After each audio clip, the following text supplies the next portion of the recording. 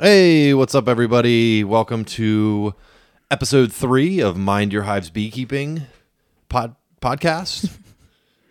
No, this is a podcast. No, you know it's a. If you got here not knowing this is a podcast, then I want to know how you got here. All right. Well, welcome to Mind Your Hives Beekeeping. There you go. I like it. Mind Your Hives Beekeeping Podcast. podcast.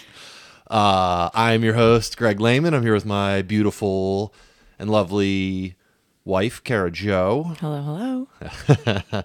I'm curious, does anybody else know where Kara's dropping with her hello? We had one person, our buddy Steve, shout out Steve, who after episode 1 hit me up and was like, I love Kara's hello. I feel like I can't say what it's from now. But we'll keep it a mystery. I hope all of you know, because it's awesome. So this is kind of part 2 of our last episode, more or less. So we were talking about what is apitherapy, and there's so much with apitherapy, and I'm so giddy to talk about bee venom therapy, a part of apitherapy right now. But we talked about honey, propolis, pollen, beeswax. We didn't even talk about royal jelly. There's so much more to talk about. We kind of just gave a real brief overview, but with some cool science type stuff. Yeah, right? and apitherapy is medicine of the beehive. Yeah. Translates out to like what did you figure out? It translated to like meant honey bearing bee. Yeah. I think it was. Yeah, something like that. So apitherapy. I mean, it's well over 6,000 years old. It's documented to be 6,000 years old, but it's way past that.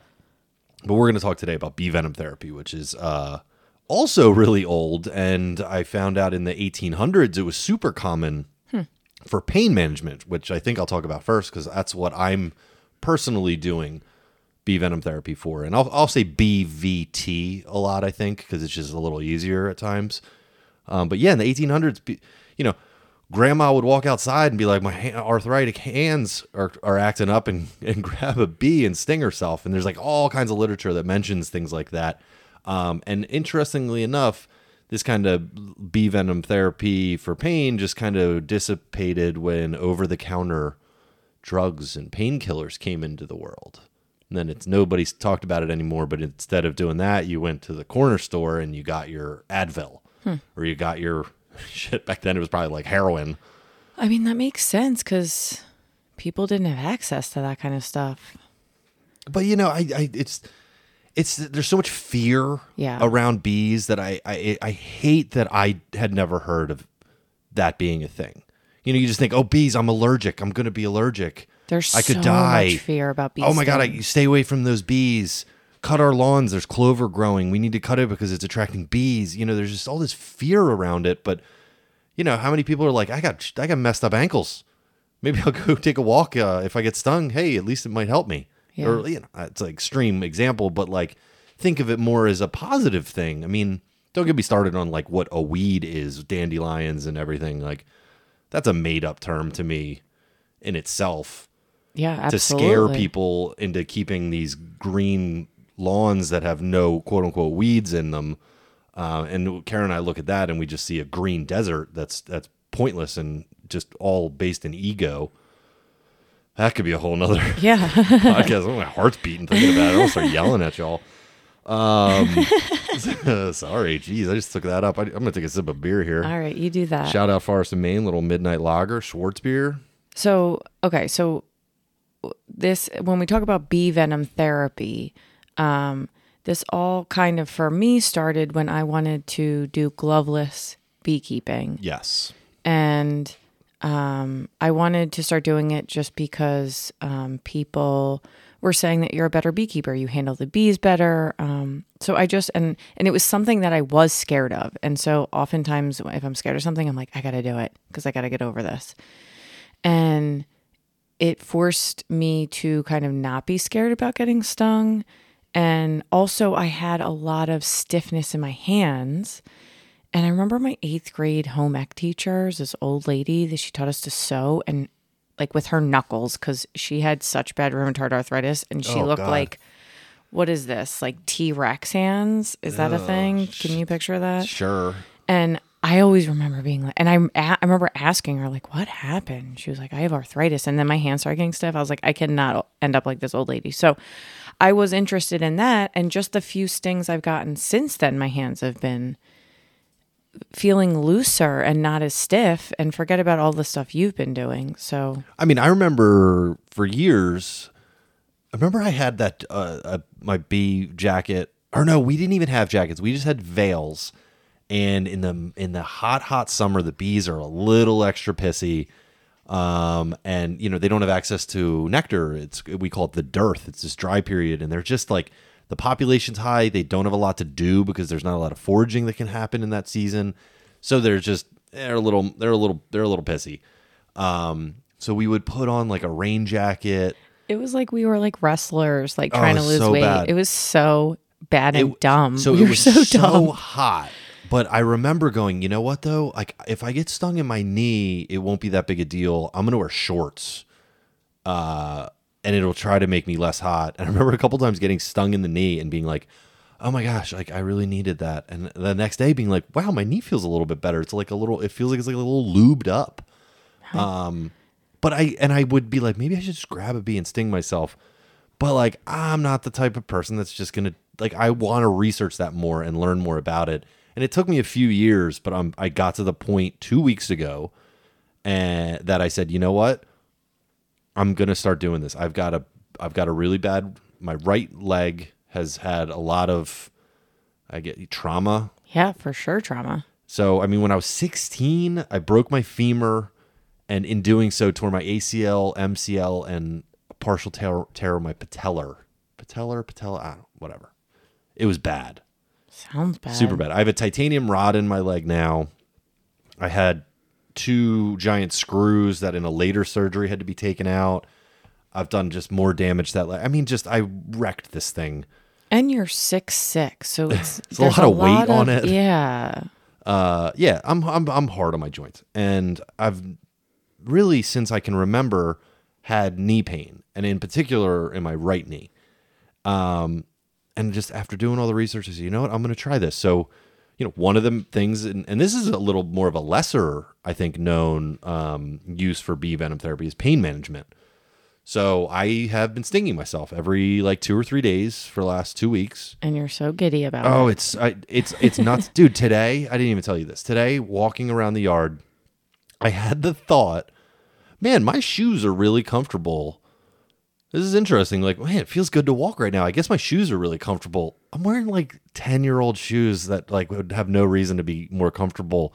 I'm like, this doesn't make sense. Oh, wait. Wow. I don't have knee pain happening right now. That's incredible. And I just like, again, like a little like click my heels. Like that was like, what? Yeah. Just going up the stairs. It's crazy. And if it's psychosomatic, I'm going to keep doing it because it's working. Whatever, as long as it works.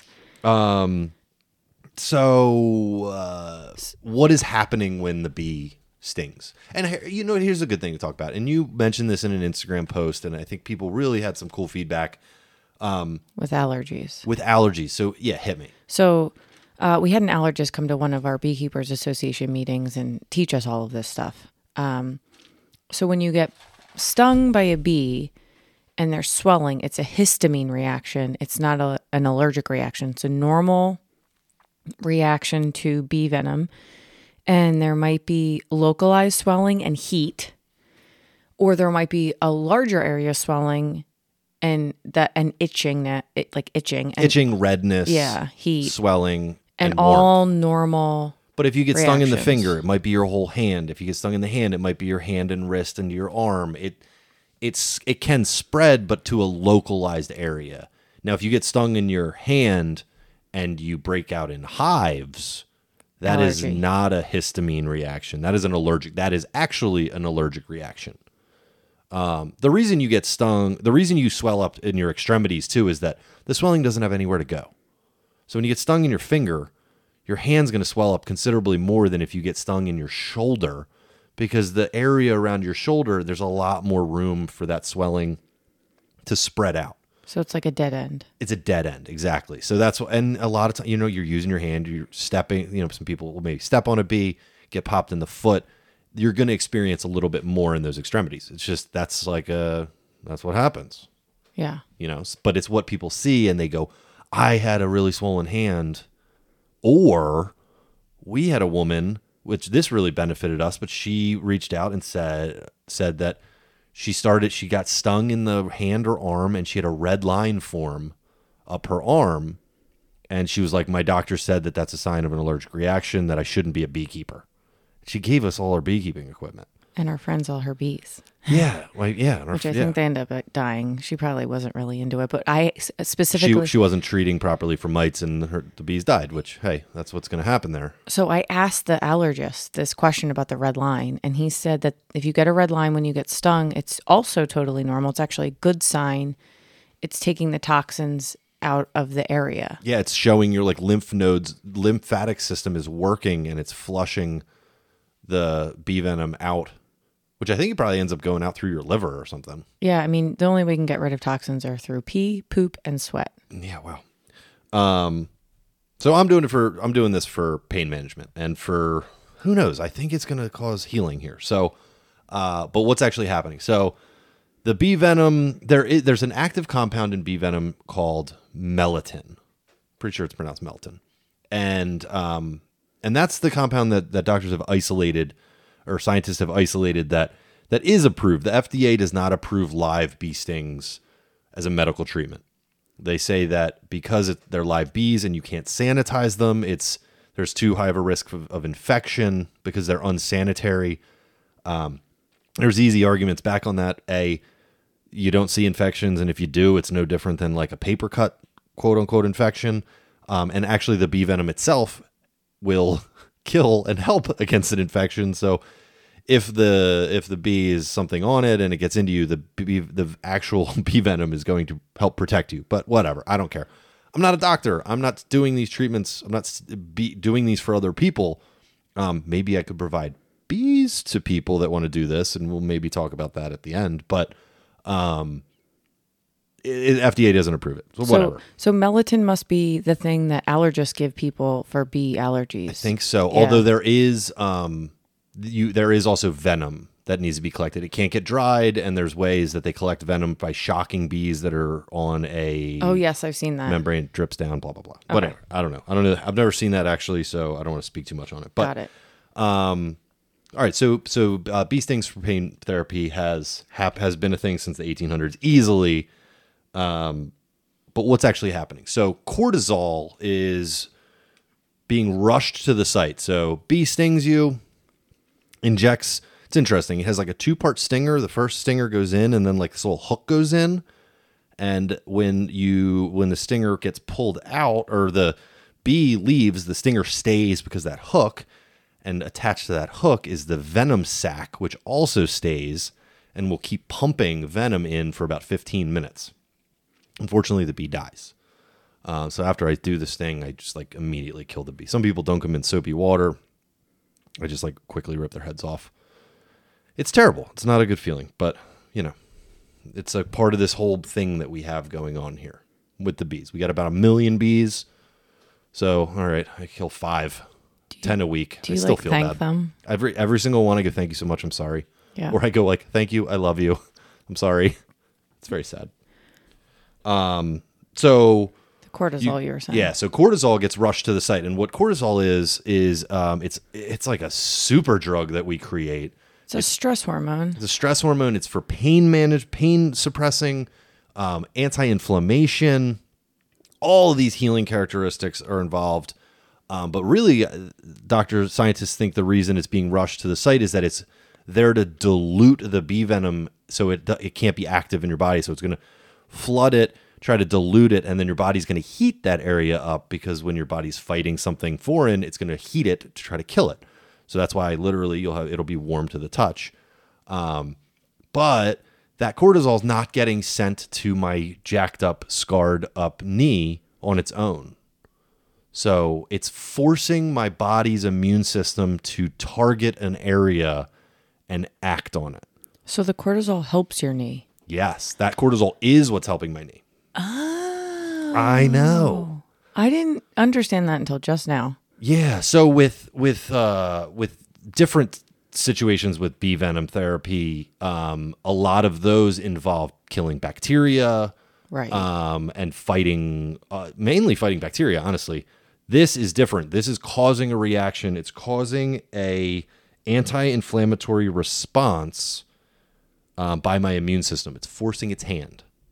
And with rheumatoid arthritis, it's interesting because with rheumatoid arthritis, it's an autoimmune disorder, which means basically our body is the immune system. It's turning on itself. It's fighting good tissue instead of bad tissue, right? Yeah. So with rheumatoid arthritis, it's sending inflammation to these sites, thinking it needs, like, the inflammation is there to whatever, kill, cushion. I don't really fully understand where inflammation comes into play, but you get these inflamed joints that shouldn't be inflamed. They're not. There's no scarring. There's no scar tissue there that they need the inflammation to heal.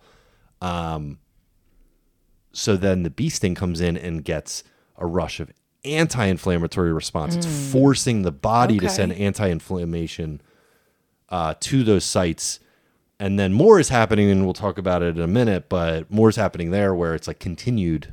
It'll continue helping the person well beyond the bee venom being there. So what do you think? How do I do it? Like, yeah, but do you want to talk about the vitamin C? Because I think that's with the cortisol. That's important, right? So I think that's like a wonderful transition. So what is my protocol for doing this? And, again, I'm not just like willy-nilly grabbing bee, stinging myself. I want to make sure I'm doing this properly. So what's the protocol? First and foremost, I know I don't have an allergic reaction to bee stings. Now, any day it can happen. In order to kind of guarantee yourself it doesn't, you need to be stung 100 times a year. That's what the allergist suggests. And the allergist also told us that people are like, okay, I'll go to the doctor and find out if I have an allergy to bee stings. And you cannot do that. They cannot tell you. Yep. It's interesting. But I think a lot of people think that you can find that out. And he was like, yeah, you can. He's like, no, it's not really a thing. And you can become allergic at any given time. So it's really not a thing. Yeah. Okay, so you're not allergic. I know I'm not allergic. But if the first time I did it on the same day that I got stung on my hand, and I immediately, within about a second or two, I scraped the stinger out of my hand, and I didn't have any reaction. So if this were like standard protocol and I hadn't been stung in a bit, I would do a quick sting. I'd sting my knee, whatever, it doesn't matter. Leave the stinger in for 2 seconds, scrape it out, wait 20 minutes, and make sure I don't have an allergic reaction. I don't have anaphylaxis. I don't have hives breaking out anywhere, that I only see a local reaction there, a histamine reaction. And I think it's a good point to make that if you do get stung and you're not doing bee venom therapy, or your child gets stung, scraping out the stinger is important, because if you try to pull it out, you squeeze this venom sac. Yeah, so and it shoots venom, more venom in you. That's a great point. Yes, that is such a good point.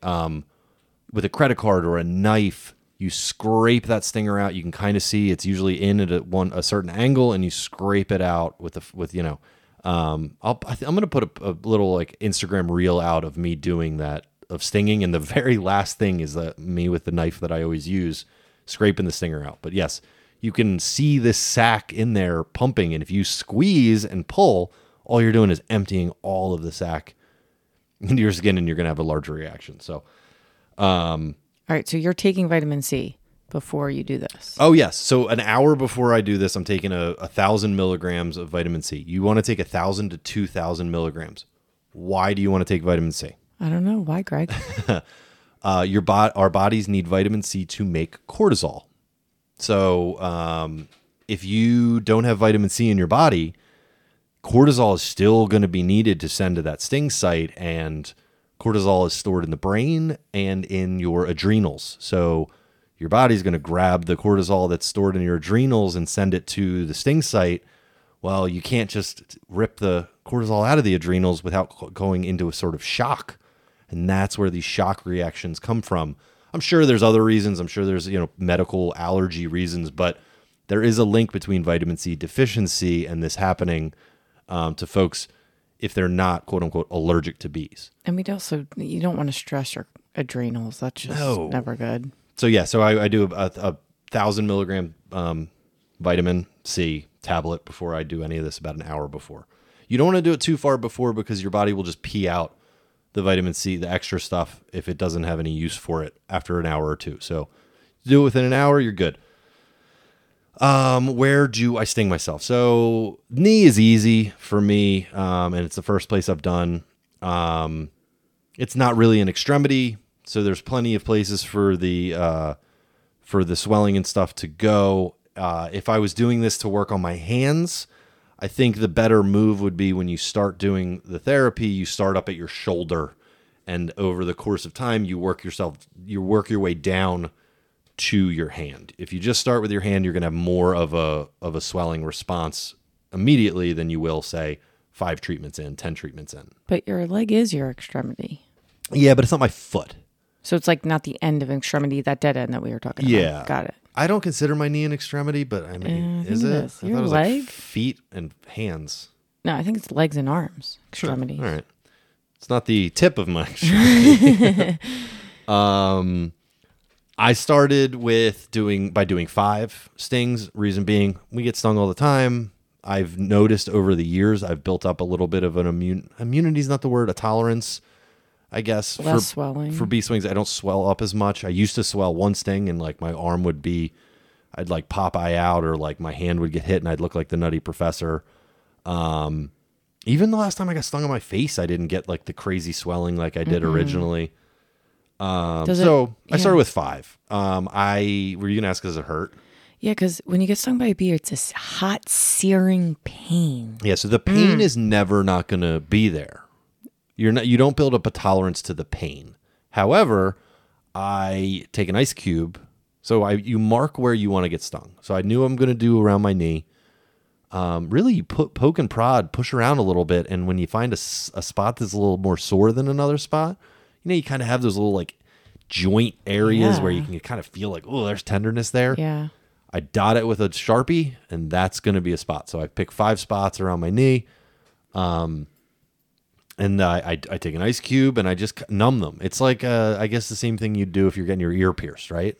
So the ice actually helps. Yeah. Oh, yeah, absolutely. It depends on the spot, but some of these things I don't even feel. Wow. Or if I do feel it, it's like really light. Wow. I got to try this.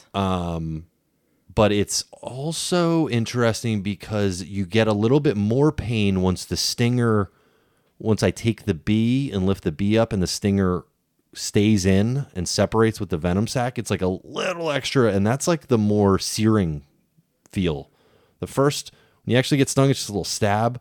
Then when the stinger gets pulled, or the bee gets pulled out and the sac is still there, I guess that's when the sac starts pumping, maybe. It starts pumping, and that like the hook is in. Yeah. So I think as you pull out, that hook probably is kind of like getting pulled and is a little bit more of that pain. And that's also why you want to, when you do take it out, you scrape it off because the hook's in there too, right? Well, that's just why it stays in. Got it. Anyway, so I do that, and then the first time I did it, the first time I stung myself, I left the stingers in for like 5-7 minutes.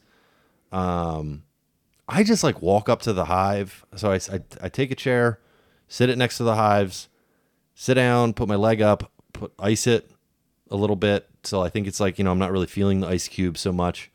And then I walk up and I just, with these reverse tweezers. So like you squeeze them and they open. When you let go of them, they close. I've bent them so that there's like a little bit of a gap so that when I can squeeze them, grab a bee, let go, and the bee isn't just getting like squished to death, just holding onto her upper abdomen.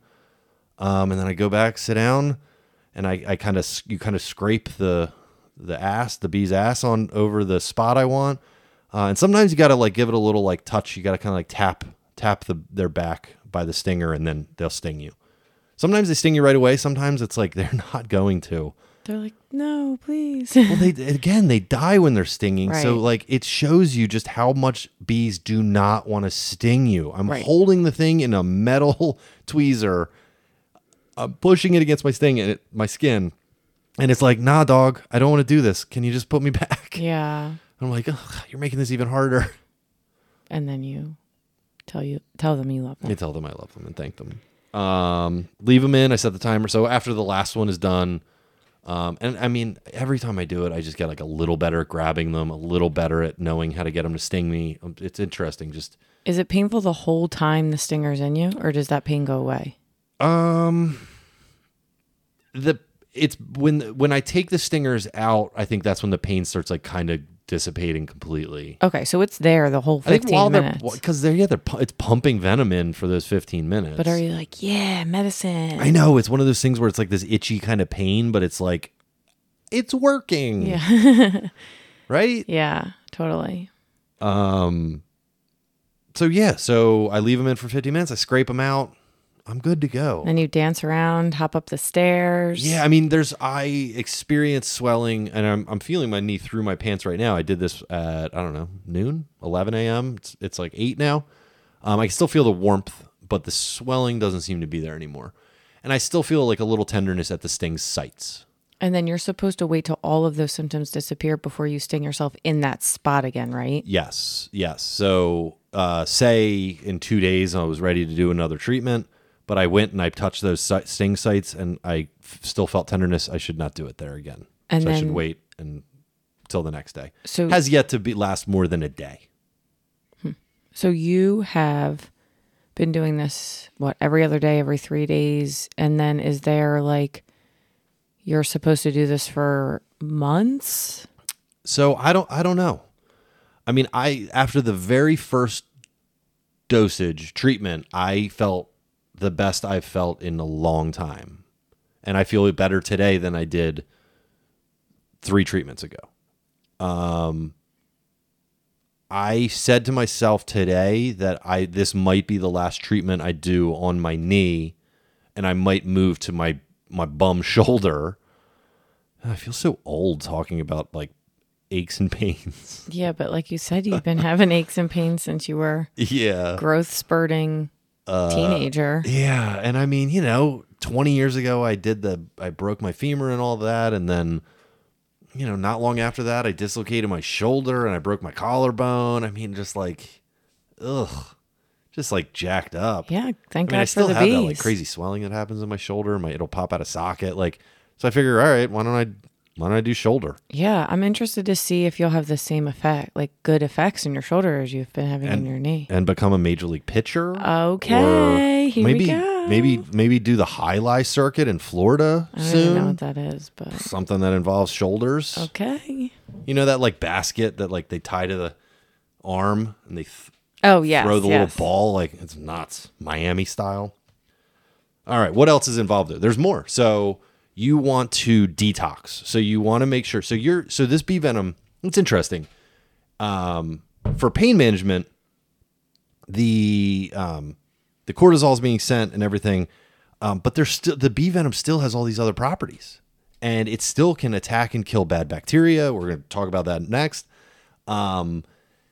It also like can just like in the nerve pathways and things. It like can, they say it like cleans up junk. Like it'll just kind of like clean out as it's running through your system, and then your body is going to get rid of these foreign substances or dead substances that it's killed. Does it go into your blood? Yeah, it goes into your blood. So it goes all throughout your body. I guess it depends on how it dilutes as it goes. Yeah. Okay. So when you get stung along your spinal cord, that's when you're directing it into your central nervous system, and it's going to run along your nerves.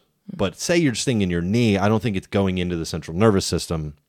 Maybe it is a little bit or something, but it's a little different. But you need to detox because you have dead toxins. You have things that are in your body that weren't there before, and you need to get them out. So you need to support your liver. So Karen and I already do this anyway because I work in the beer industry and we're constantly drinking. And from the mold toxicity, we did this. Yeah, so milk thistle to support our livers. Livers are doing so much work, and they really respond to milk thistle. It's pretty nuts. You should look all that up. We could probably have a podcast on that. I put a little lemon in water after I do it. Apparently lemon water helps detox your body. A little exercise, a little yoga, get a little sweat on. Dry brushing. Kara, you dry brush. Yeah, I love dry brushing. It makes me feel so good. So what is it? Yeah. It's literally a brush, like with soft bristles, and you brush your skin and you start at the lymph nodes and you just like activate the lymph nodes to help move them, and then you brush your body along your lymph node system. Interesting. And it moves toxins out, and then I do it when before I go into we have an infrared sauna because of the mold toxicity, so that also helps heat up the body, create immune response, and push out toxins. And the sauna, they mentioned saunaing is good. However, you don't want to sauna the day you do BVT, because the sauna is putting your body in a false sense of heat. Fever, yeah. A false fever. I mean, I guess maybe an actual fever. And that could break down the compounds in the bee venom quicker than they would on their own. So you want to do the sauna the day after you have a treatment. Yeah, it elicits a immune response, kicks out white blood cells. So that'll go attack whatever, and you kind of want your body to be able to process the bee venom on its own. Good old-fashioned enema. Enema is good to detox. Okay, I'm going to pass on that one. Hard pass or like a soft pass? Pretty hard. Pretty hard pass. And then interestingly enough, something that I typically will take turmeric every day or two. Days that I am doing BVT, I don't want to take turmeric. You don't want to actually give your body anti-inflammatory meds, because then they suppress the inflammation responses that you're looking for in a lot of cases. So same thing like sauna. Don't go in the sauna. Don't take anti-inflammatory. Also, I learned about detoxing is fiber is a good detox, because you have all of these toxins in your body, and then your body, the toxins need to bind to something. And so fiber is one of those things. I can't remember right now what else you could take, but yeah, it helps. Yeah. It helps. And just like generally detox. like be a little healthier, support your immune system, meditate, try to cut out stress, get ample sleep, support your immune system. It's not just a cure. Things aren't just a cure all, Right. It's a total package that you have to take care of yourself. So that's pain management. That's what I'm doing this for right now. I think there's a lot of other benefits that are coming with it, but this is the reason I am. And please, follow us along as I do this. I think Kara's going to be doing it soon. I just heard her say a couple minutes ago, I should do that. Well, if I told you this morning, but if you would have said to me, I was on a phone call this morning when you went out to do it, but if I wasn't, you were being interviewed. no. But let's not even. Shout out Heidi.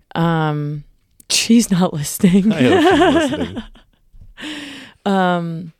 I was going to do it with you. I was going to do it on my hip. Yeah. So, yeah. I mean, your reaction, and you're not bullshitting anything. If it's not working, you're not going to pretend like it is. Let's be honest. So, I mean, it feels there is an ego side to bee venom therapy because it's badass. I mean, but that's not changing how your knee feels, is it? So I went into it this is pretty rad. I want to do this kind of because it's rad, but I think maybe it could help. And then just immediately felt the effects, and it was just wow, okay, this is amazing. I'm going to keep going.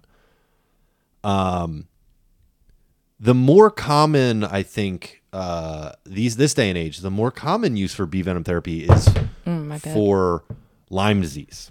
And Lyme disease it's bacterial suppression. So what else can BVT be used for? Bacterial suppression, Lyme disease, tumor suppression, HIV suppression, increasing bone density. It's getting popular in sports for muscle recovery and bone recovery to do bee venom therapy. Rheumatoid arthritis we touched on.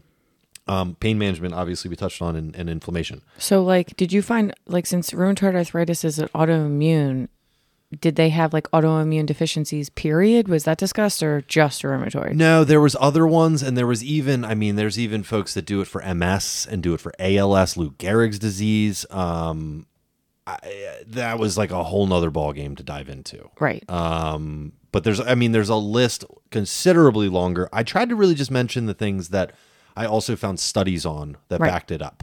Got it. There's a really interesting rheumatoid arthritis study I didn't mention before. So they had rheumatoid arthritis patients. It was 50 rheumatoid arthritis and 50, I think this was on the National Institute of Health website. I don't know if it was their study or they published it, but so 100 total total patients, 50 in the control group, 50 were given bee venom therapy and 50 were given the leading rheumatoid arthritis medicine.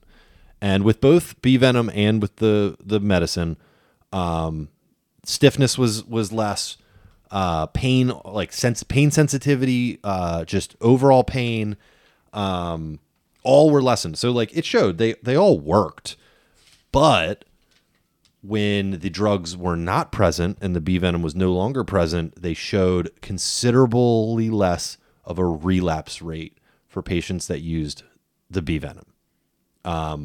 And when they were able to, they tested people on what their pain levels were, and they showed a slight deviation, slightly better job by the bee venom. But the one tangible thing is they had people do grip tests, strength tests. Strength was increased when the drugs were present as well as the bee venom. But you had more strength when you were using the bee venom. And then afterwards, that strength held up.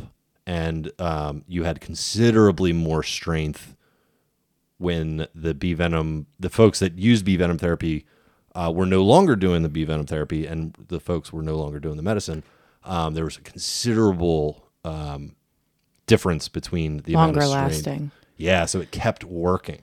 Or I know that studies don't really want to use the word healing, but it sounds like there might be more healing rather than just covering up the symptoms of. Yeah, exactly. And I don't know. I feel like that's the case with a lot of natural things. They're proactive versus entirely reactive. Well, and you're treating the cause, not treating the symptom. You're treating the cause of the problem, not just the symptoms. My hands hurt, so let's make your hands not stop hurting. But let's help the autoimmune reaction that's happening in the hands for rheumatoid. So, yeah. So with Lyme, this is very reactive. But Lyme disease, so deer ticks are the big cause of Lyme, although you can get it through other insect bites. But the deer tick carries, not every deer tick, but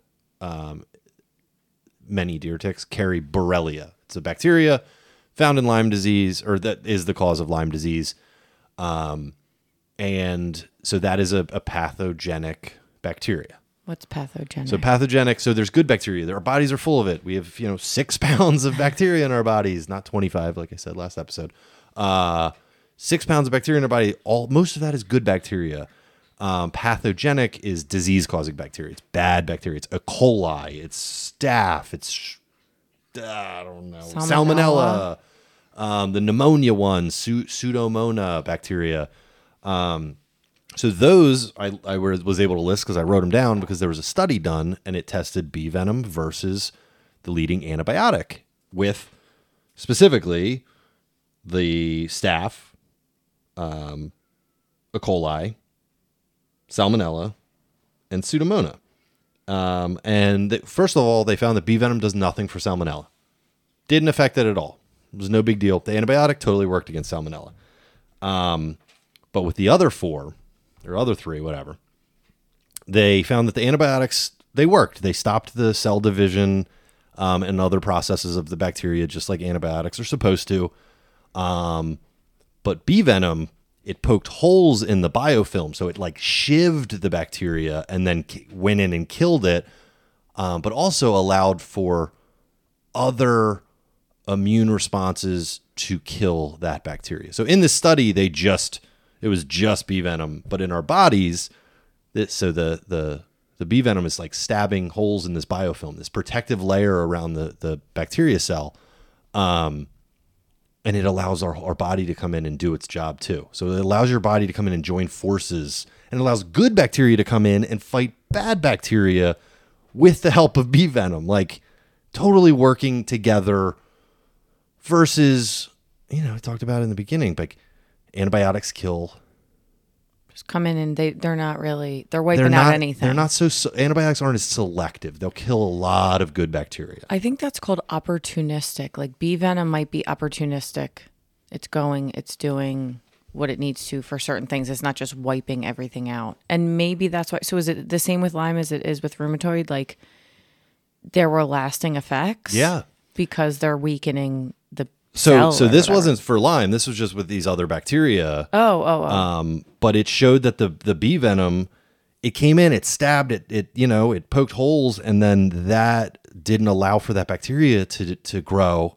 Versus when the antibiotics were gone, the bacteria went back to doing everything it was doing before. Right, because also you create a circumstance where all the good bacteria is gone with antibiotics, and then it can allow the bad bacteria to grow, which is antibiotic resistance. Yeah, and within that study, there was a note: these are the leading, the most popular bacteria, which also are the bacteria that are showing resistance to antibiotics. They're like the cool kid bacteria. They're just the They're ones like that are the most popular.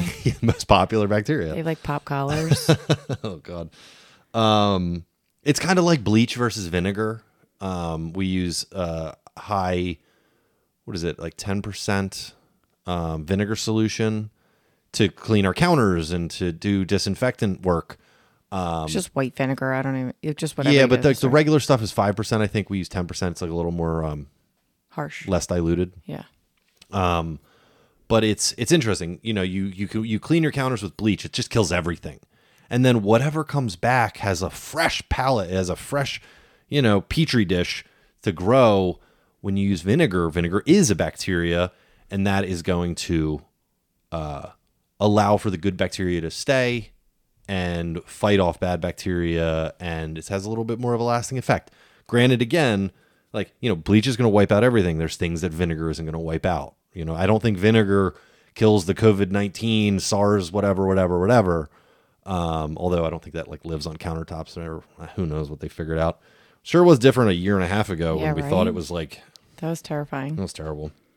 I remember just being afraid to touch my face because it was if you touch your face, you're going to get it. I think you still shouldn't touch your face. It's true. It probably broke a pattern of me touching my face more, right? Yeah, no eyes. Don't touch your eyes either.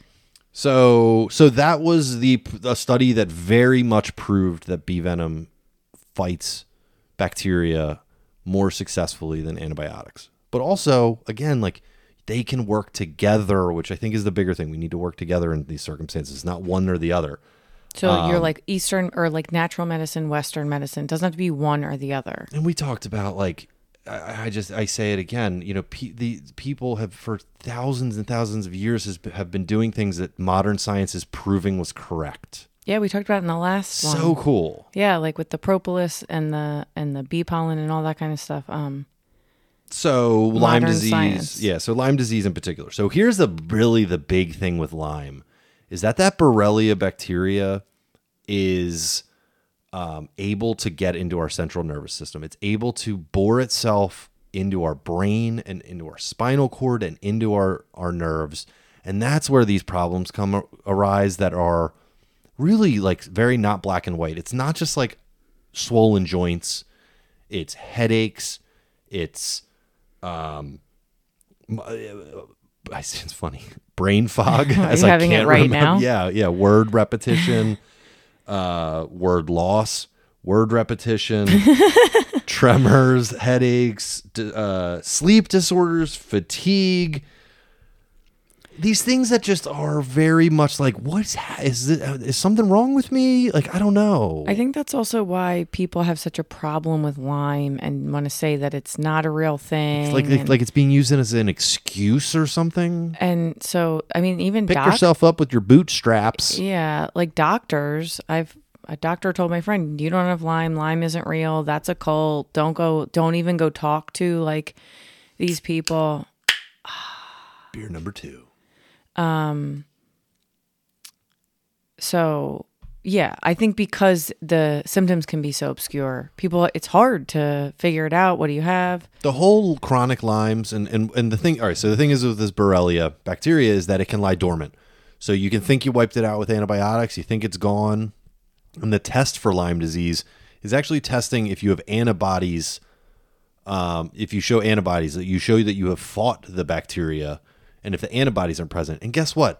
They're only present in 20% or something. I don't want to quote the number, but they're not present in 100% of the cases of people have Lyme disease. So the test isn't even reliable. It's a flawed test to begin with. And it's testing like the end result of a bacteria that can lie dormant and show up years later or a day later after the test.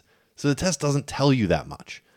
And the bacteria, Borrelia, it can hide in your bones. It can hide in your central nervous system. It can hide in tissue. It can hide in organs. Like it can hide itself. It's very smart. Bacteria isn't very smart and finds a way. Nature will find a way.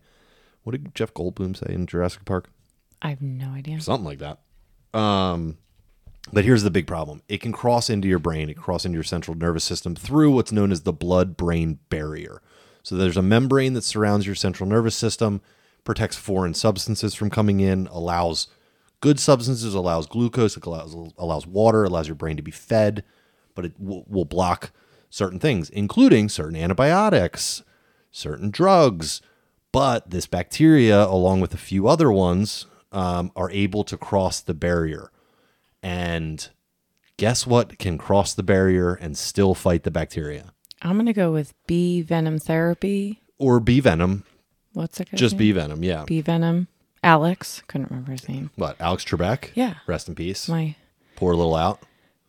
I heard Aaron Rodgers might be taking over that guy's job. So. I heard he didn't do that great. I need to watch more. Shout out John Slack, our buddy with Buenos Tardes Amigos podcast. He watches Jeopardy religiously. There are those and we need to hit him up and see who he wants to be, the dude or female. I kind of would like to see a female Alex Trebek. I don't just like a hardy Jeopardy. Canadian woman. I just don't know any of the answers, so I don't want to watch it. I love Jeopardy. It makes me feel dumb. We just don't have a TV. But I did know that answer. What was I talking about? So bee venom therapy can cross the blood-brain barrier. So it crosses the blood-brain barrier, and it'll also allow. So say you use it alongside an antibiotic, it'll let that antibiotic through too. It'll hold the door open for the antibiotic, so it can work alongside. But yeah, it'll cross through the blood-brain barrier. It'll seek out the bad bacteria, and it'll go fight it. And then does it pop the holes in that bacteria? Yeah, too? it pops. Exactly. It pops the biofilm and allows for our immune system to come in and also aid it. Or the the antibiotics also. Exactly. Right? Yes. Yeah. So, I mean, the blood-brain barrier is I think the biggest part when it comes to Lyme disease. The biggest thing that is the difference in why it's effective. Bee venom is so effective. Yeah, it sounds like it. It's wild. It really is wild, though, man. You can go down a rabbit hole on people that don't think chronic Lyme is a thing. It is just nuts. People don't think climate change is a thing. So how are people doing the bee venom therapy with Lyme? They're stinging alongside their spinal cord. So they're stinging, I think, like kind of like super close, like quarter, half inch from their spinal cord right along their spine. And then that is allowing that bee venom to get into the spinal cord, cross that barrier, get into the central nervous system, travel up the spinal cord into the brain, and go do its job. So before it gets diluted, it goes right there. And the bee venom is said to be able to run through the nerves. Once it gets in, it just like pew, just takes off. That sounds like I want that. Well, you don't want it because you don't want to need to have it happen. I don't want Lyme disease. Yeah. I want. But sounds like it might be calming for the nerves. But I'm thinking like if you're working on your hip, you might as well start like near your spinal cord on your like lower back around your hip and get some double effects out of it. Let's do it. It's nothing. I mean, especially you have to be safe. You say the ice. Oh yeah. Oh, I'm that like was the real curious to get stung and not really feel it. Yeah. Because usually when I get stung, I curse and throw my hive tool across the thing, and then I got to go find it so I can scrape out the stinger. I was trying to record myself grabbing a bee, which is like, I've only grabbed, 20, 25 of these things like in doing this, and I was just grabbing them by hand at first. Now I'm using the little reverse tweezer. I think they're called forceps. Are they forceps? They're called reverse tweezers. Oh, okay. Maybe they're also called forceps, but I Googled reverse tweezer. Got it. Or I Amazon Googled, whatever. And I'm getting better at that, but I tried to record myself doing it, and like while I was doing it, a bee like flew onto my hand and rammed my hand a little aggressively, and I thought it was trying to sting me, and I just naturally just threw the camera and like had to go in the bushes and find the GoPro. That's like I threw your phone the other day. We were beekeeping. Yeah. I was trying to take a video, and I just had like a nervous reaction, and I chucked your phone. So far. And you're like, "What are you doing?" I'm it like, didn't make sense how far you threw it. Sorry about that. Your phone's fine. I think I threw it onto a beehive. I was just like, "This is very not." They don't have like a hive that we had set aside. Oops. Yeah, it's so funny. It's really interesting. I kind of want to close on this. I'm not ever going to administer bee venom therapy. I'm not a doctor. You're not? Oh. Yeah, I'm not a doctor. I stayed at a holiday. I wish you would have told me this a long time ago. Well, I had to land you somehow. You're a little out of my league. I'm not going to do that on that side. However, people that do bee venom therapy do it themselves. I'm learning as I go with this, and I'm excited to like have folks follow along with this process, and I'm excited to just like keep letting this information flow and hope people look into it themselves. And that's what I want you to do. If this is something that you're like, could this help? Go do research. Listen to some other podcasts. There's not a ton of like books out there, but you can read a lot of studies. There's Facebook groups. There's websites. Read the wackadoos that say bee venom's no different than bleach. Like, bleach kills germs, doesn't mean you should inject bleach. Read the people that say chronic Lyme isn't a thing. Take it all in. Watch the Fox News and the CNBC, whatever. And the independent journalists. Yeah. But if you feel passionate, you've done research, and you go to your doctor, you get your EpiPen. And you have your EpiPen. You didn't say that. Did I not say that? No, you didn't say we that. have an EpiPen. Yes, absolutely. Thank you, we Danielle. have an EpiPen. Shout out Danielle. So we always have one available in case something happens in the bee yard, or now with doing bee venom therapy. You go to your doctor, you get a prescription, you get your pen, and you really want to do this. Let me know. I'll figure out a way to sell you some bees. I don't know pricing. I don't know anything. There's like little bee houses that you get, and people will do like 40, 20 at a time. They get like a 2-week amount of bees. I'd love it if everybody that wanted to do it could become a beekeeper. However, we don't need more beekeepers. We need better beekeepers, as I'm going to say on this podcast, or always. But if you can't have bees, or you don't want to have bees, and you want to go down this road, just prove to me you have a little more knowledge than listening to us talk. And then let's try to figure out a way, because I really am passionate about this type of alternative medicine. I feel dumb calling it alternative medicine, because it was like the OG medicine.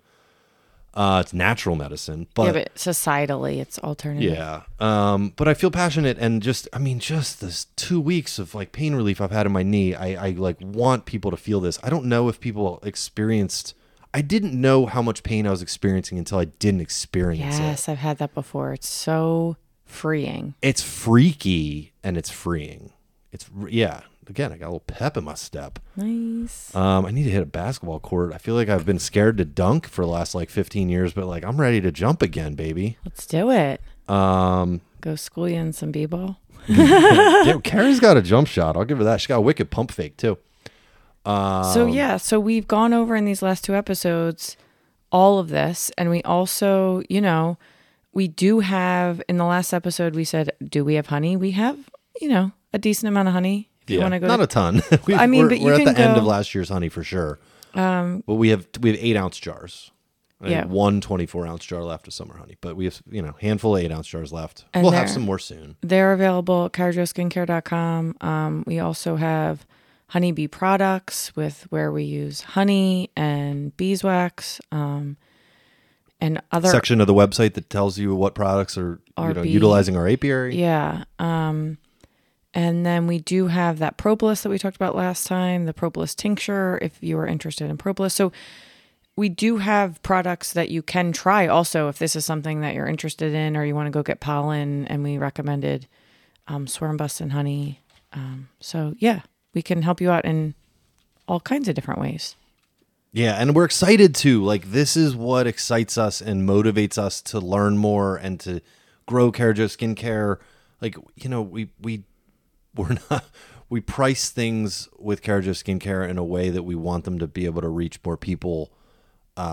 We kind of like, I don't know whether it's on purpose or not, but we kind of like everything is kind of wholesale price direct to the customer because we don't really sell through wholesale. We just have a couple places, but shout out Dave's Backyard Farms, which he Creekside Tavern and Creekside Market and Tap in which Elkins is Park. Yeah, so Elkins Park, Pennsylvania, not too far outside of Philly. There's a really rad market. We actually went there today, and Dave, who runs the little market part, sells some Keragios Skincare soap and shampoo bars and some stuff there, which is really awesome. And he also has all kinds of tinctures and all like honey and like he has all local organic food and cheese and milk and all kinds of stuff. Yeah, he's just awesome. We love that guy. And now we have pickup. So we're just in Horsham Township, but in Ambler, Pennsylvania, we have a little stand set up.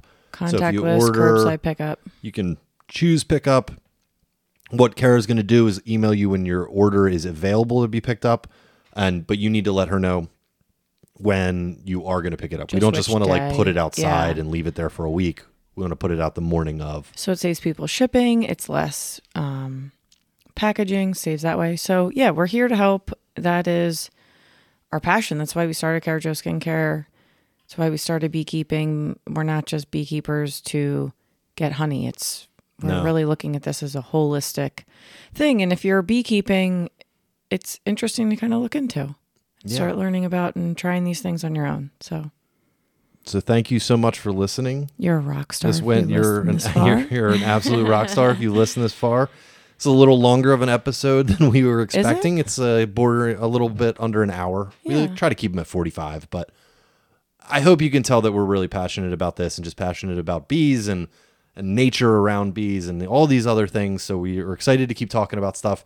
I don't know what the next episode's going to be. Send us your questions, all of our fans. All of our fan.